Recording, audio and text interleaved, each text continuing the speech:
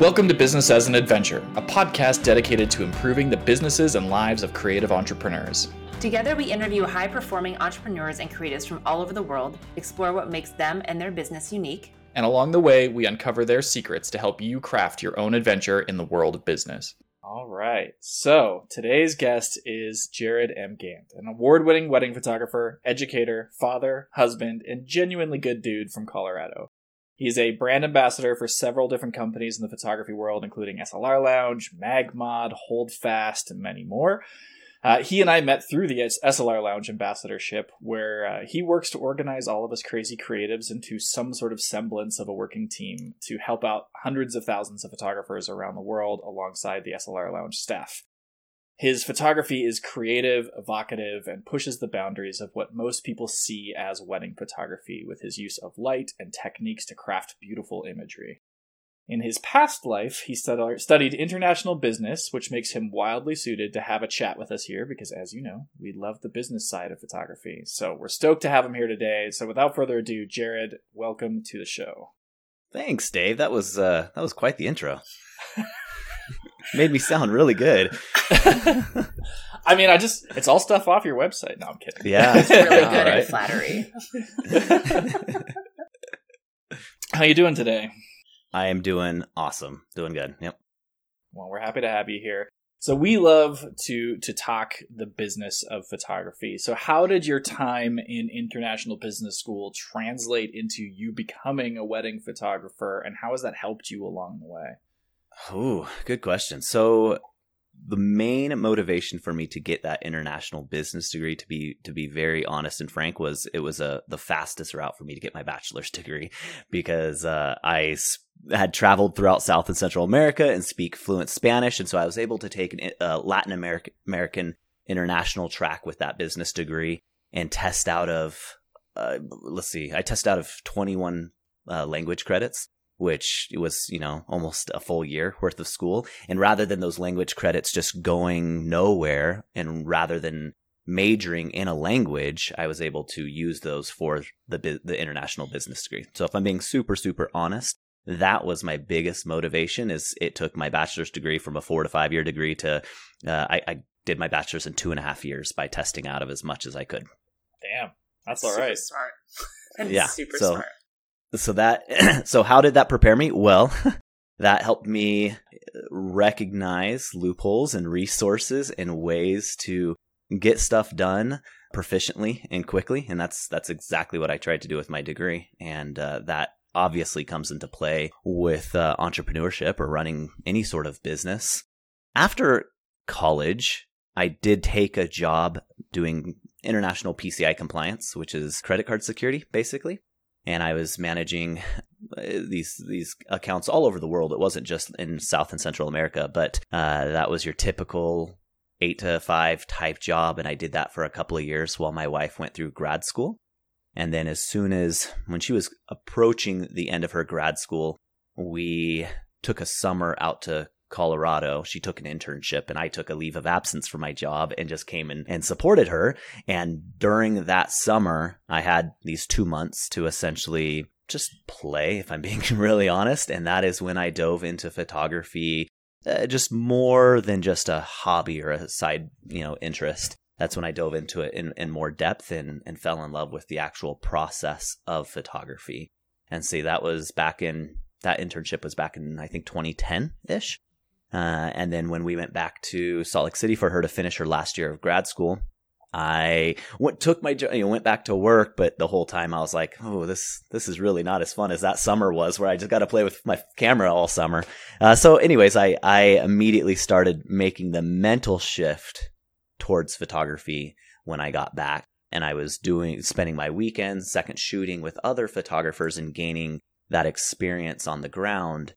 But it wasn't until the following year when she finished her grad program and we decided we wanted to move to Colorado that I decided to permanently quit my day job and pursue photography full time. So I did have, about 5 years or so between college and starting photography, where I did your typical 8 to 5 type job. But it was just, I was not well suited for it. So What would you say your superpower in your wedding photography business is? So I think outside looking in, I think it's like you seem like a very organized person. You seem like you've got your business dialed in and stuff like that. We often have chats when you're talking about like you're on top of things. But what would you say you're really good at? That is absolutely it. So I wish I could say I'm really super mega creative, and I don't feel like I am. I try to be, and I look for that, but I am definitely better suited at recognizing patterns and systems and processes and dissecting them and recreating them to suit me and my business.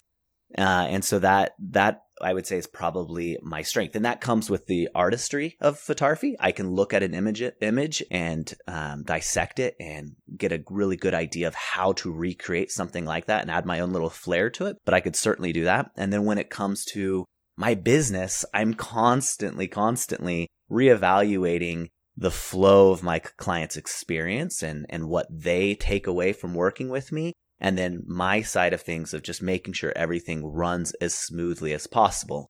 And essentially reinventing it and redoing things almost annually for 10 years has created this really well-run machine.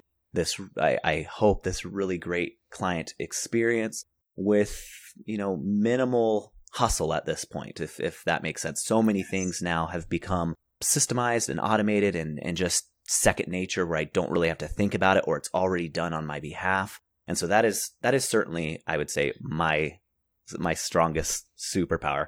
I don't like the idea of thinking I have a superpower, though. I'm just a normal guy, just a normal guy doing my daily work. Can you talk a little bit about the client experience that you've crafted over the years and how that's evolved? Yeah, sure. So do you want me to dissect it? Tell you, like step you through the client experience a little bit? As far as you want to dive into this, we are here with you. Okay, cool. So I'll explain to you a little bit about the client experience. So it all begins with just the client sending in an inquiry, right? I'm assuming on their side of things, they're browsing websites, they're searching and doing their own thing. But when I am initially put in contact with them is when they inquire. Typically, those inquiries will come either directly through my website, which is most common and where I would prefer all of them to come from, but that's the most common, or they come from some of these wedding directory listings like The Knot or Wedding Wire, or through social media, maybe Instagram or things like that. So when an email comes in from any of these platforms, every single one of them typically have a templated type email that is sent to me. So like The Knot has the exact same email that comes through every time.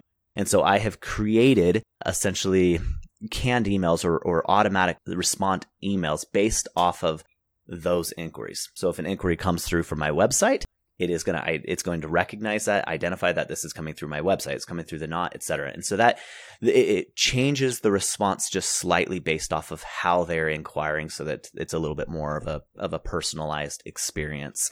When they inquire, I don't customize every single email. They're pretty much automated, canned, but I review every single one before it's sent. So it's actually saved as a draft. It doesn't automatically reply and send it to them. It saves it as a draft. I read it just in case there's something specific that I need to address. If they have any very unique questions that I need to address, or if it's a venue that I've worked with, I might want to mention that or discuss that slightly or whatever. So that very first inquiry comes through and I review it, assuming there's nothing too out of the ordinary on it. The saved email that's already saved as that draft, I just hit send. Boop, and that goes. And that's done automatically. I receive a lot of inquiries. And so I've done it that way just so that I can kind of flush through those inquiries as quickly as possible. And obviously typing up every single response is not going to be proficient. So that is that initial inquiry. Then from there, based off of their response coming back to me, if they never respond, if it's just crickets, 3 days later, they get a follow-up. And if it's crickets again, 3 days later, they get another follow-up. And then if it's crickets again on that 7th day, so 1 week after they've inquired, they just get a real simple questionnaire. It says, hey, hate to see you go. Let us know, why we weren't a good fit. And it's really kind of interesting how many times people ghost me, don't say anything because whatever, there's not a good fit for whatever reason, but then they're willing to fill out this 3-minute survey for me and tell me exactly why we weren't a good fit. It's fantastic, but it's really common. It's interesting. They never respond to anything. I send them a survey and they're like, sure, I'll fill out this survey and tell you, why we weren't a good fit. And so that is a great resource for me. But as soon as there's any sort of response back, then we start developing that client relationship. And the first email that I send out to them, I really try to give them a lot of tools to decide what they want to do. So I give them my calendar. So if they want to schedule that consultation, they can. I give them pricing so that they're not thrown off guard when it comes time to discuss pricing. And I'm the world's worst salesperson, so I hate trying to sell things. So I'm way happier if they've already decided what they want and I can just kind of help them, make a few little tweaks to it. But for the most part, they've already made that decision. So it's that works really well for us. But essentially when they respond back, it's usually them responding with a booked appointment, a consultation already booked. So that is that initial inquiry process for the most part for 95% of the clients. Then once we have a face-to-face consultation, I spend the first portion of that just building a relationship of trust with them, just getting to know them, getting to know what's important about their relationship and what they value in each other. And so I spend probably like 15, 20 minutes just getting to know them, not talking photography, not talking weddings, anything of that sort. And then we talk for about 20 minutes about photos and their wedding. And then we talk about 20 minutes about the logistics of the booking process and what they could anticipate in working with me. And that's about it. It's pretty straightforward. And then afterwards, I send them all of the resources they need to book. And then from that time on, from the time that they book with me until their wedding day, we have about, I should go back and check, but probably about 15 or 20 pieces of resource material that covers just about everything you can imagine, from what a wedding day timeline should look like with photography in mind, to how to unplug your wedding, to tools and things that you might want to have in your bridal suite, just tons of fun resources that I hope are beneficial to them. And those are all sent automatically starting from the time that they sign the contract and the wedding date. They automatically shuffle in between those two dates so that they're sent out at appropriate times. And those resources open up a lot of great conversation with my clients. So rather than them having to come to me and ask me a lot of these questions, I reach out to them, give them a resource that then opens up a good conversation. And so that's where a lot of our communication is leading up to the wedding day. And then about 2 months prior to the wedding is when we really start honing in on the timeline and the family shot list and really start to refine what things are going to look like.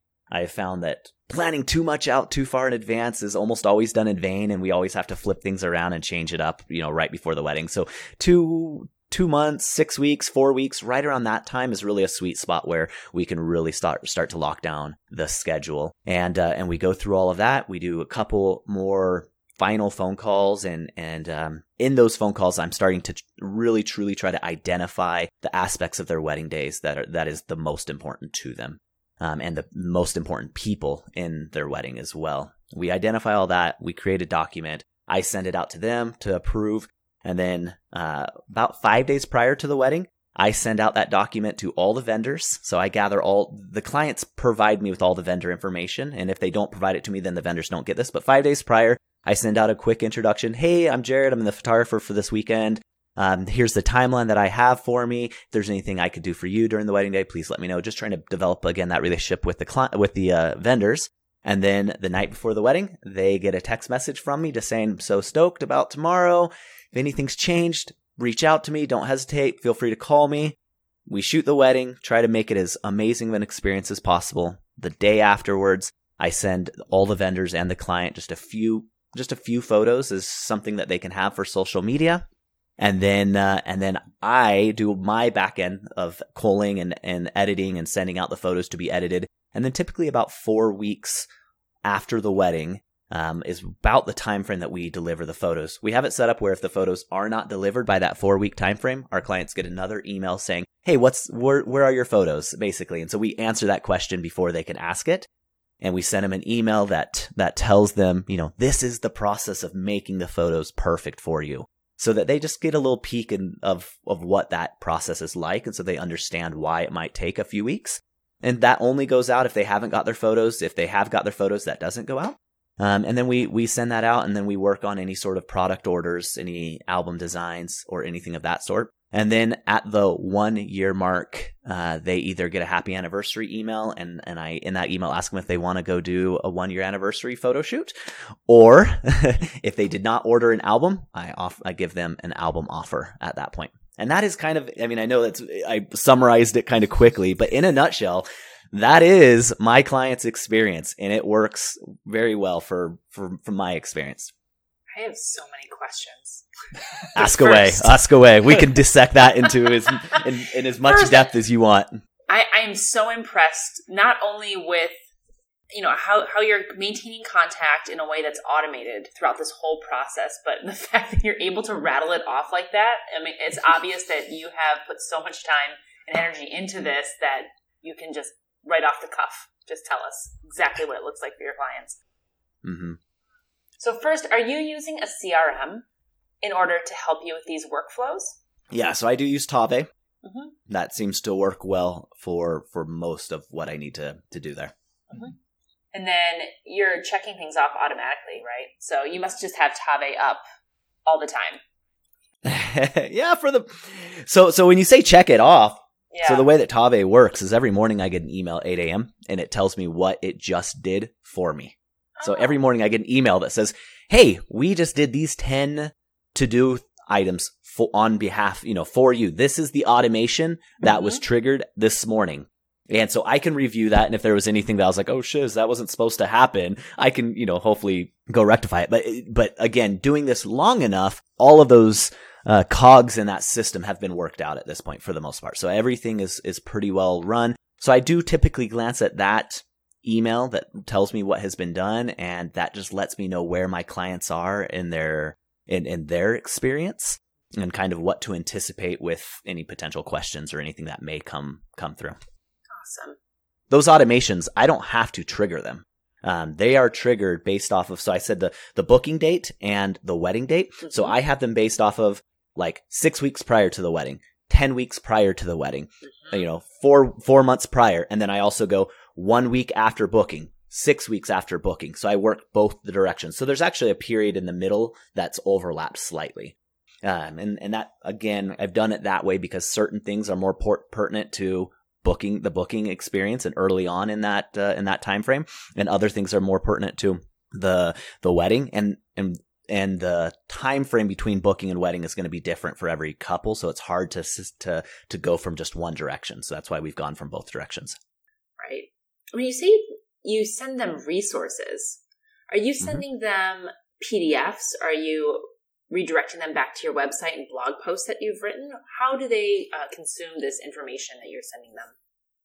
So we did it for a while as these beautiful PDF style emails, but then I'm thinking to myself, man, think of all this traffic to my website that I'm missing out on. If I have 40 clients a year and I send them 20 resources, that's a lot of traffic to my website.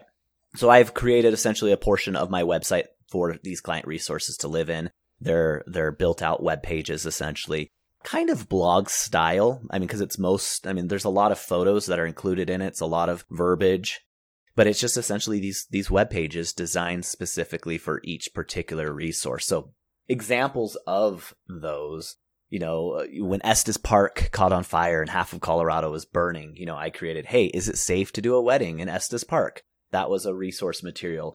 How will my photos be delivered? How to have a last dance. We know about a first dance. I step my clients through a last dance where all the guests go outside to line up for their farewell, and they have a final quiet moment in the room together where I get to shoot them again and get another great opportunity to do that. I step them through different things like how to choose their album, how to use their wedding gallery. We've done a ton of different videos showing them how to select the photos for their albums or how to download the files. Simple. If something ever comes through to me multiple times, like, hey, I'm struggling getting my photos downloaded from the gallery, can you help me with that? After 2 or 3 times of getting that email, I'm just going to create a video and create a blog post and send it out to all of my clients. Because if 2 or 3 are having this problem, there's probably more that are also having that problem, but aren't reaching out to me and are just frustrated. And I don't want that frustration. And so, mood boards, timelines, why I don't use a shot list, right? Everyone's like, here's my massive shot list. And I don't want to have that awkward conversation where it's like, no, I'm not going to use that. So I send them a resource saying why we don't use a shot list, but we do use, mood boards, or we do want to understand the mood and the ambiance and what you value in our photography, and make sure that we are on the, having the same understanding. So those are just some of those resources. Wow. Your clients are very informed, which is great because, at the end of the day, that's going to save you so much time and energy, answering these questions over and over and over again. And it helps them feel empowered in their decision to hire you as well. Right. Well, if you think about it, these resources probably take, once you have enough experience to just sit down and write these because you've done it enough, this is maybe a half day to maybe a full day if it's a really, really detailed resource material. But, say half a day to a day to write this. But if you have to deal with one client's frustration, that could last a very long period of time, or multiple clients' frustrations because they don't know. And again, these resources allow me to elevate the client's experience without me having to spend tens and 20s and hundreds of hours, teaching them these things. Almost, from my experience, almost all client frustration comes from a lack of understanding, or just, a misunderstanding of expectations. And so if I can make sure that they have proper expectations, that puts out fires before they ever have the chance to begin. Mm-hmm. Circling back to that survey you send a week after their initial contact, from that information that you get, how much of that is worthwhile, like helpful information, and do you pivot things in your business based upon those results? Yes and no. So most of the time, I'd say 90% of the time, we're not a good fit because of pricing. And that's good to know because I need to be aware of where I am in my industry and among my other peers. And if I wasn't filling my books the degree that I wanted them to, then I would know that was something that I could change to increase my bookings. Fortunately, we're able to fill our schedule at the price point that we're at and the way that we're doing things. But that it just reassures me that I'm playing that pricing game in a good way, if that makes sense. Yeah, so I think it's helpful, but I haven't had to pivot anything as a result of that yet. You mentioned early on that you get lots of different inquiries, and I'm curious if you're casting a wide net, going after a specific type of client or wedding, or you just want to, get as many inquiries in as you possibly can and then filter through that. And then what's driving those inquiries into your business? Yeah. No. So I am targeting very specific demographics. So I have 3 main things that I target with my SEO. I target Southeast cultural weddings, so Indian weddings and different types of Desi weddings. And I target that demographic throughout the entire state. So it's not in just one area. Most of those are in the Denver area. I target Estes Park, which is the closest mountain kind of resort town to where I live. So I can get up and back to Estes Park in the same day. I don't have to stay overnight. I love it because it's not a ski town. It has mountains, but it's mostly mountain biking, rock climbing, hiking, and then Rocky Mountain National Park is right there as well. And so it's just a good fit for us, and it's a huge destination spot in our state. There's several mountain towns that are huge destination spots, but Estes Park is probably my favorite, and it's the closest to us. And then I target destination weddings where Colorado is the destination. So couples from Florida or Chicago, New York, wherever, California, that want a mountaintop wedding. Those are the 3 kind of primary targets that I aim for, and we market for those in different ways. Those destination weddings, we primarily use wedding directories, so the Knot, if I'm being honest, because a lot of couples that are planning a wedding from out of state, they're not able to easily go and see the venues. They don't have that word of mouth, and so they're relying heavily on what's on the internet. And so the Knot seems to be a really powerful tool for that. And then the Southeast Asian weddings and the Estes Park weddings, we have just worked really hard on our SEO. and making sure that we rank well on most of the keywords and terms that are going to be searching for that. So if you were to search Denver Indian wedding photographer, Colorado Indian wedding photographer, or Desi, all of those kind of terms, you're going to see multiple web pages of ours pop up on the first page. So not just our website, but multiple pages of our website showing up on that first page.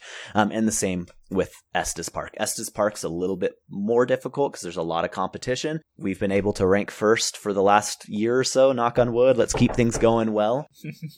But again, that's been primarily through SEO. So most of that traffic comes from just Google searching. Is that mostly like a content strategy, just getting blogs and Cornerstone content and stuff like that? Yep, that's exactly what we've done. We initially did a lot of blog posts, but the blog posts weren't ranking as high as we would like, so then we created specific web pages, basically home pages to our website. They're not my homepage, but they look like a duplicate copy of my homepage, but the language and all of the photos and everything on it are all Estes Park related. It's a totally tangential question, but I just want to know if I've got my movie trivia right. Was Estes Park where they filmed The Shining?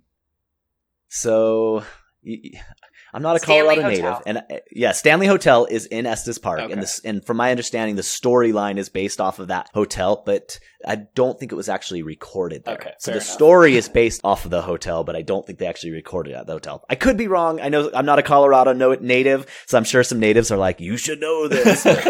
Whenever somebody says Estes Park, it's just a thing that pops into my head. I went there once, 15 years ago, and I just remember somebody mentioning it. So yeah, it's a cool hotel. I've done a few weddings there. My wife and her family did a big tour of it a couple years back, but I somehow got delegated to childcare, so I had all the kids while all the adults went and then went through the hotel. So I actually haven't done. They have a haunted tour that you can do of the hotel. That someday I would love to do. I think it'd be a lot of fun. Yeah. Angie, any more questions about this client experience before I take us on a left turn? Let's talk about albums really quickly. Mm-hmm. So, how many of your clients choose to invest in an album because it doesn't come in a basic wedding package, correct? It doesn't come. So we have 3 primary packages, and it comes in our top tier package. Mm-hmm. That top tier package, and this is again certainly not sales 101, how things should be done, but that top package books about 60% of the time. It's probably one of our most popular. Reason being is we offer a true unlimited wedding day coverage package, which is rare, and it's a hell of a lot of work, you guys. But clients that are booking a year to 2 years out in advance love the reassurance that no matter what they plan on their wedding day, it's going to be included and covered. And so, so that package probably books more frequently than the others simply because they can do whatever they want on their wedding day, and they can know, hey, if we start getting ready at 9 in the morning, the party goes till 11 at night, all 14 hours are covered. So it is included in that. So 60-ish% just by default get albums. And then of the other clients, probably, I would say probably 25% of our other 40%. Whatever that number works its way out to be, you also go ahead and order an album. What about that 1-year email that goes out? Happy anniversary, you should get an album. You should get an album. How many people bite on that? Yeah, it's hit or miss. Mm-hmm. Probably 2 a year, 2 couples a year come back and get one. And then we also do a big Black Friday, Christmas, Black Friday type sale. And we'll typically get 1 or 2 album sale orders with that sale as well. Are you using any sort of automated sales tool through your galleries, like PicTime or any of those other? Mm-hmm. Yeah. So we do lots of, but so I don't have to do anything for those because those are all self-fulfilled. Other than canvases and albums are the only thing that I fulfill myself, but everything else we have it connected with a print lab, so I don't have to do anything. So it's super, super convenient. But yeah, we set up automated emails or automated sales that go out with every single gallery. Our engagement galleries get a engagement album or engagement book offer. We have it set up with you left things in your cart. That all is set up automatically. We do save the date cards with our engagement couples. So those are some of those items. And our albums, gosh, we set it up with about 6 different automated sales that go out over about a 6-month period after their album is delivered. And that generates probably $10,000 worth of sales every year pretty easily. And again, I don't have to do anything for that. Mm-hmm. And then Black Friday, huge for us. every person that has signed into any gallery at any point, assuming that they opted in to our emailer, so they get an option to opt in or opt out, and they can opt out at any point. But assuming that they are opt in, we send out a Black Friday. What is it? We each year we do the sale a little bit different, but it's usually like a 14-day sale, and each day there's something different that they can take advantage of. And literally the moment I push go on that on Black Friday, sales keep just come in. And it's from Black Friday till, mid-December, which is pretty much the cutoff date for Christmas anyways. And we just run it throughout that time. And that one click of a button generates probably $5,000, maybe more worth of sales very easily. Mm-hmm. That's awesome. You and I have talked a lot about different paths that you can take in the photography world, whether you're going education, in-person workshops, online stuff, everything else like that. I'm curious, in regard to all of that, what does success look like to you in your photography business? And looking out 5 or 10 years, does that remain the same? Yeah, that's a really hard question for me to answer. I am constantly reevaluating myself and my businesses and the different options I have. We run 2 businesses in our home. So we have this business, and then we have a law business. And so my hands are working on both all the time. And so I go back and forth and trying to figure out which route I want to go. This business is so well organized and runs so smoothly that it's likely going to be around for a long time until that, isn't happening, because I can run the photography business outside of the physical shooting of weddings and events. It requires about 10-ish hours a week of work. So obviously during the wedding season, I am, very, very busy when we're shooting wedding after wedding, Friday, Saturday, Sunday. Because in Colorado, it is very much a seasonal thing. There's very few winter weddings. They all come from June to September. So you have a 5-month time period where 90% of the weddings are going to be. So during that time, I'm working 100+ hour weeks because I'm shooting all weekend, Friday, Saturday, Sunday, almost every weekend. But during the rest of the year, it is very hands off.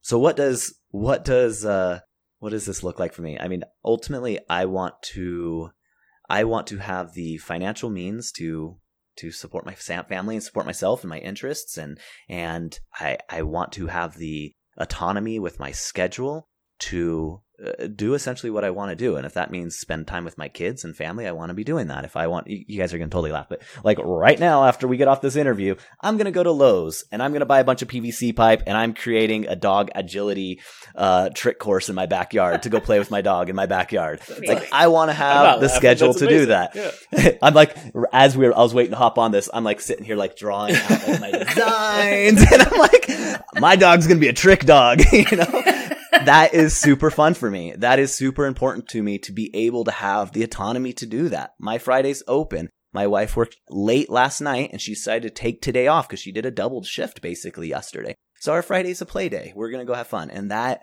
is what I really value in being an entrepreneur in general. Now, which entrepreneurial route I go, I'm going to stick with where I am for the time being. I've dabbled in education for some time. And for me, the education side of things is really hard for me to grasp it. I'm so far behind in creating valuable curriculum and content that it would take a tremendous amount of time to build that content, to build a curriculum that is of such value and is unique from what's already out there that I don't know if it's really worth it to me. Maybe if my weddings if I wasn't so heavily booked with weddings, I would look to fill more time with something else within the industry. But I think for the time being, I am going to kind of keep my head down a little bit and stick with what I'm doing with weddings. It's working really well. It's paying really well. And it allows me to have that flexibility. And then with the other business, that business has tremendous opportunity for growth.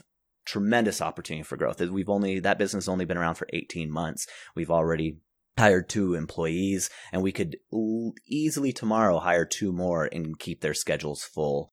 And people plan on spending money when they work with attorneys. It's not a shocker to them when they're spending $10,000 with an attorney. when they have to spend $10,000 for the photographer, it's a shocker. It's a little bit more different of an experience. So with the legal business, I think that will probably grow, and weddings will likely shrink slightly over time, but they'll both continue to exist for a very long time. I think these are both lifelong careers for us. Mm-hmm. And how much time is going to be dedicated to riding motorcycles?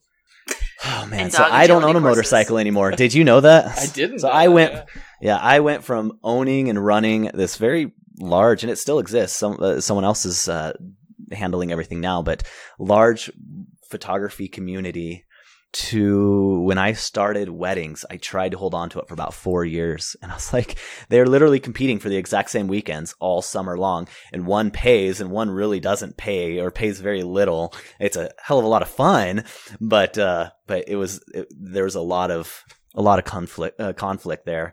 And seeing my bike just sit in the garage all summer long was really hard. It was like torture. It was like, I would rather not have a bike than literally see it just sitting there gathering dust. And so I actually had a client who the bride bought it for her husband as a wedding gift, which was really a nice way to get rid of my last bike. She bought it. They rode off on it on their wedding day. And then I think the groom wrecked it like 2 months later. So, but I try not to focus on that too much, because that was a one-off custom bike that I built from the ground up. I bought it in Texas, drove it back, and completely rebuilt it from the ground up. So I don't know where it is now. Hopefully someone repaired it and it's having a good life in Arizona or something. I don't know. Yeah, I hear you on that. I had a motorcycle and I got rid of it for the exact same reason, because I never got to ride it in the summertime every single year. It was just breaking my heart. And for me, also motorcycling was very much a selfish interest, because I couldn't include the whole family. It was just me, potentially me and my wife, but our kids would never be able to be, you're not taking the whole family on a bike ever.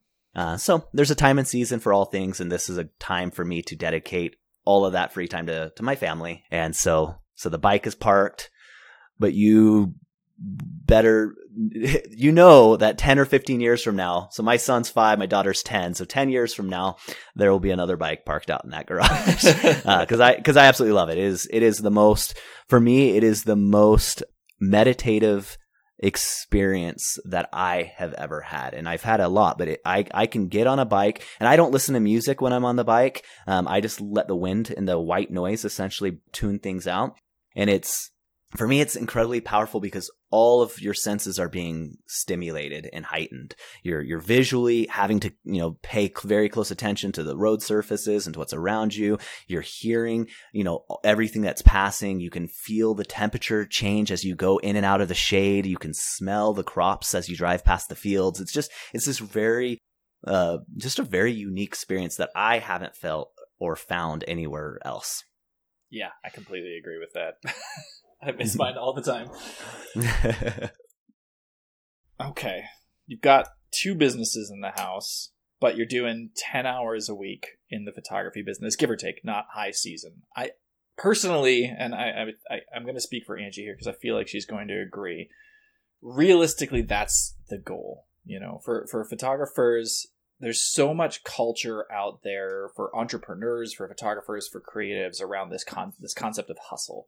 Where it's like, if you're not working, you're not grinding, you're not doing it right. How do you respond to that? And what would you say to somebody who is maybe a little newer in the photography world to get their business to a place where, they get time to build a dog agility course or to hang with their kids or do anything like that? Right. So the hustle is important to recognize, because it is real, especially at the beginning of running any business. The initial investment is drastic. You're going to quit your 40-hour-a-week work job to take an 80-hour work job or 80-hour-a-week work job for those first year or two. And I think that goes for any business, but it is an initial investment in what you want. I mean, you're sacrificing what you want now for what you want in the future. And ultimately, I think you need to know what that goal is. If it is to work less time, then you're going to have to obviously outsource different things. You're going to have to be able to let go of some of that creative control. You're going to have to think smart in a lot of ways. So if you are finding yourself typing out the same email over and over again, you're going to have to say, why am I doing this? Why am I, even if it's just 5 minutes per email, if you're doing that 50 times a year, that adds up, And so you want to just start looking for all of those systems to streamline it. But once things are running smoothly, that's when you reap your reward. And that is the end goal. And if you are hustling indefinitely, if you are thinking that hustle is what creates your value, then you are bound to burn out, because that hustle is not sustainable indefinitely. Again, like I said, you can do that for a handful of years, but most photographers are quitting 3 to 4 or 5 years maybe into their business. And I think that is likely why, is because they're not thinking long term. They're thinking this hustle is what's giving me value. It's what's making me money. And again, you can't do that. You can't sustain yourself doing that long term. Do you have any favorite resources or books or things like that have helped you along your path in business?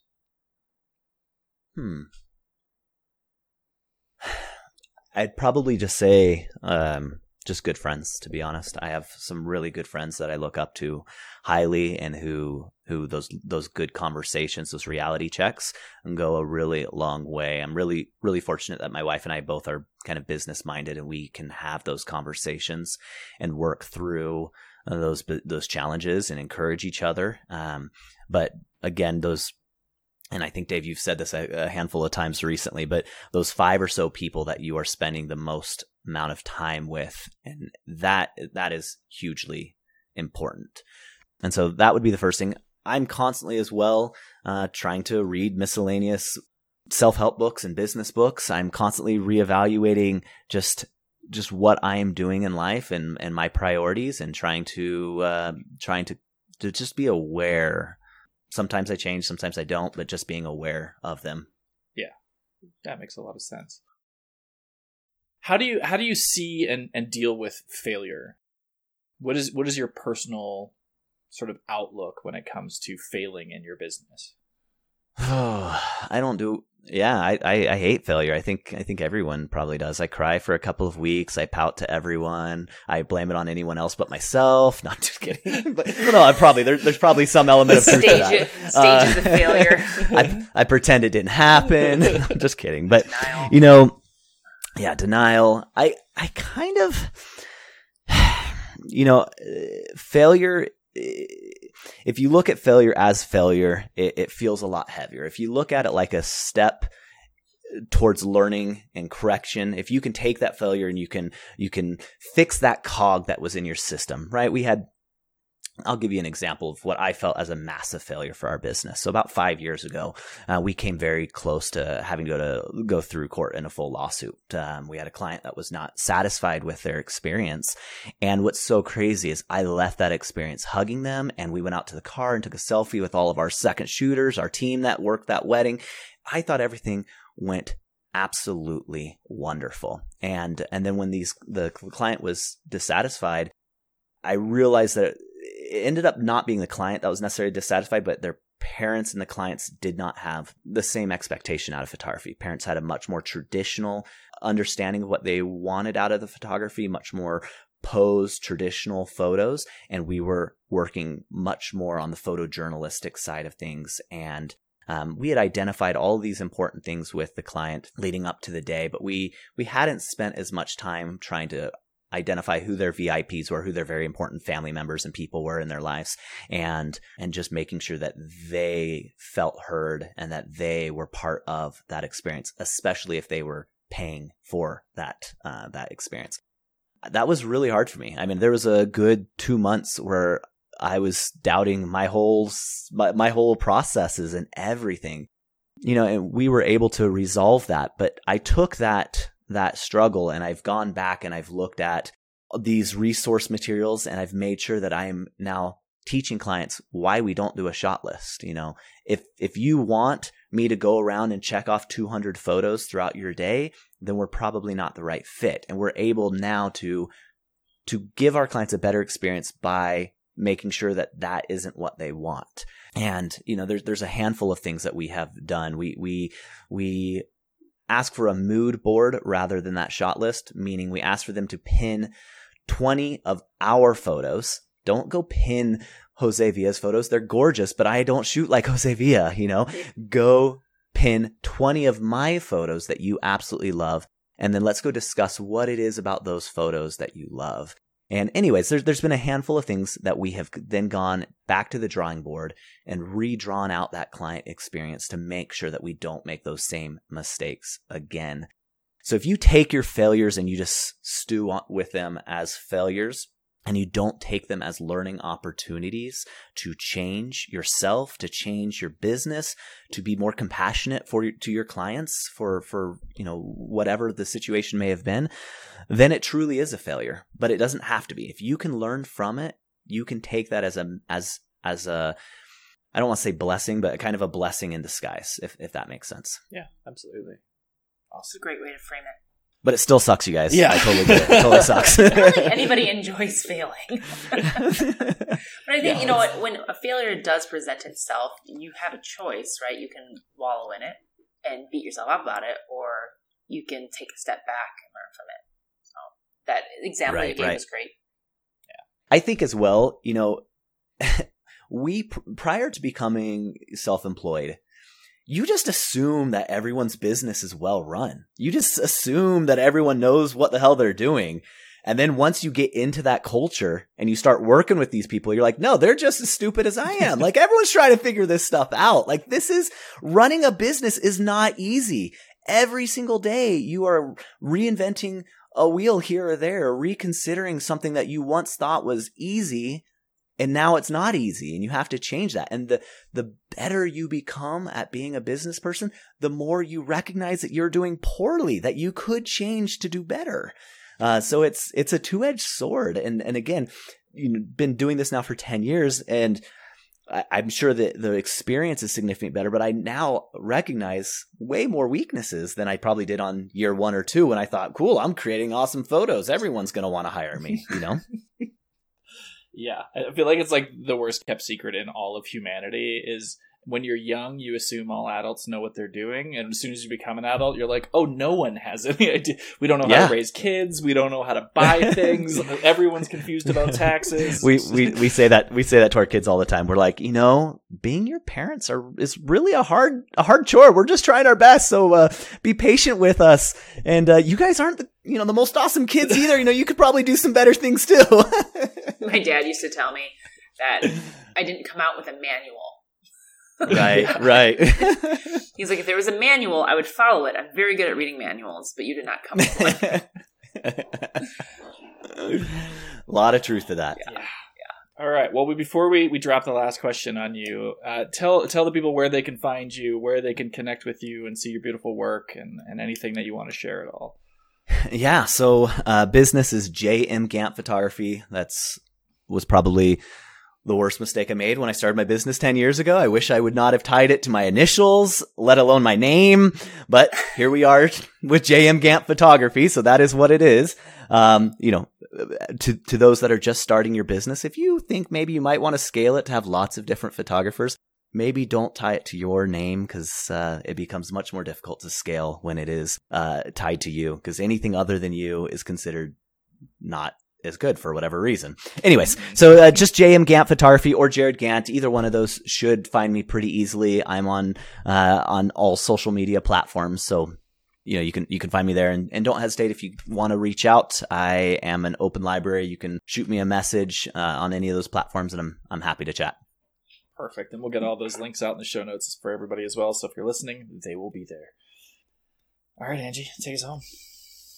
Okay, so seeing as business is an adventure, what are the field notes or the trail guide that you give to somebody starting their own business adventure? Let me just say, I think patience is key. I think you need to be patient with yourself through this process. Like we mentioned, there is no perfect manual to running the perfect business, and you are bound to make mistakes. You are bound to run into struggles and good years and bad years, and things will ebb and flow. But be patient with yourself. Give yourself grace and room to grow and, take care of yourself and your loved ones throughout that process. And I think that will go a long way. Great advice. A lot of times we don't give ourselves enough grace. So it's a good reminder. All right. Well, thank you, Jared, for hanging out with us today. We really appreciate it. And that was a good one. Thanks for having me. Thanks so much for tuning into our show today. You can find a transcript of this episode and all of our episodes, as well as our show notes at businessasanadventure.co/podcast. You can find us on our Instagram at Business as an Adventure. We'd also love to see you in our Facebook community, where we provide weekly free education for our fellow adventurers. You can find the link in our show notes. And finally, if you want to get a weekly, not spammy, email from us with our favorite things we found in the business and creative world, you can sign up for our Field Note Fridays at businessasanadventure.co/fieldnotes.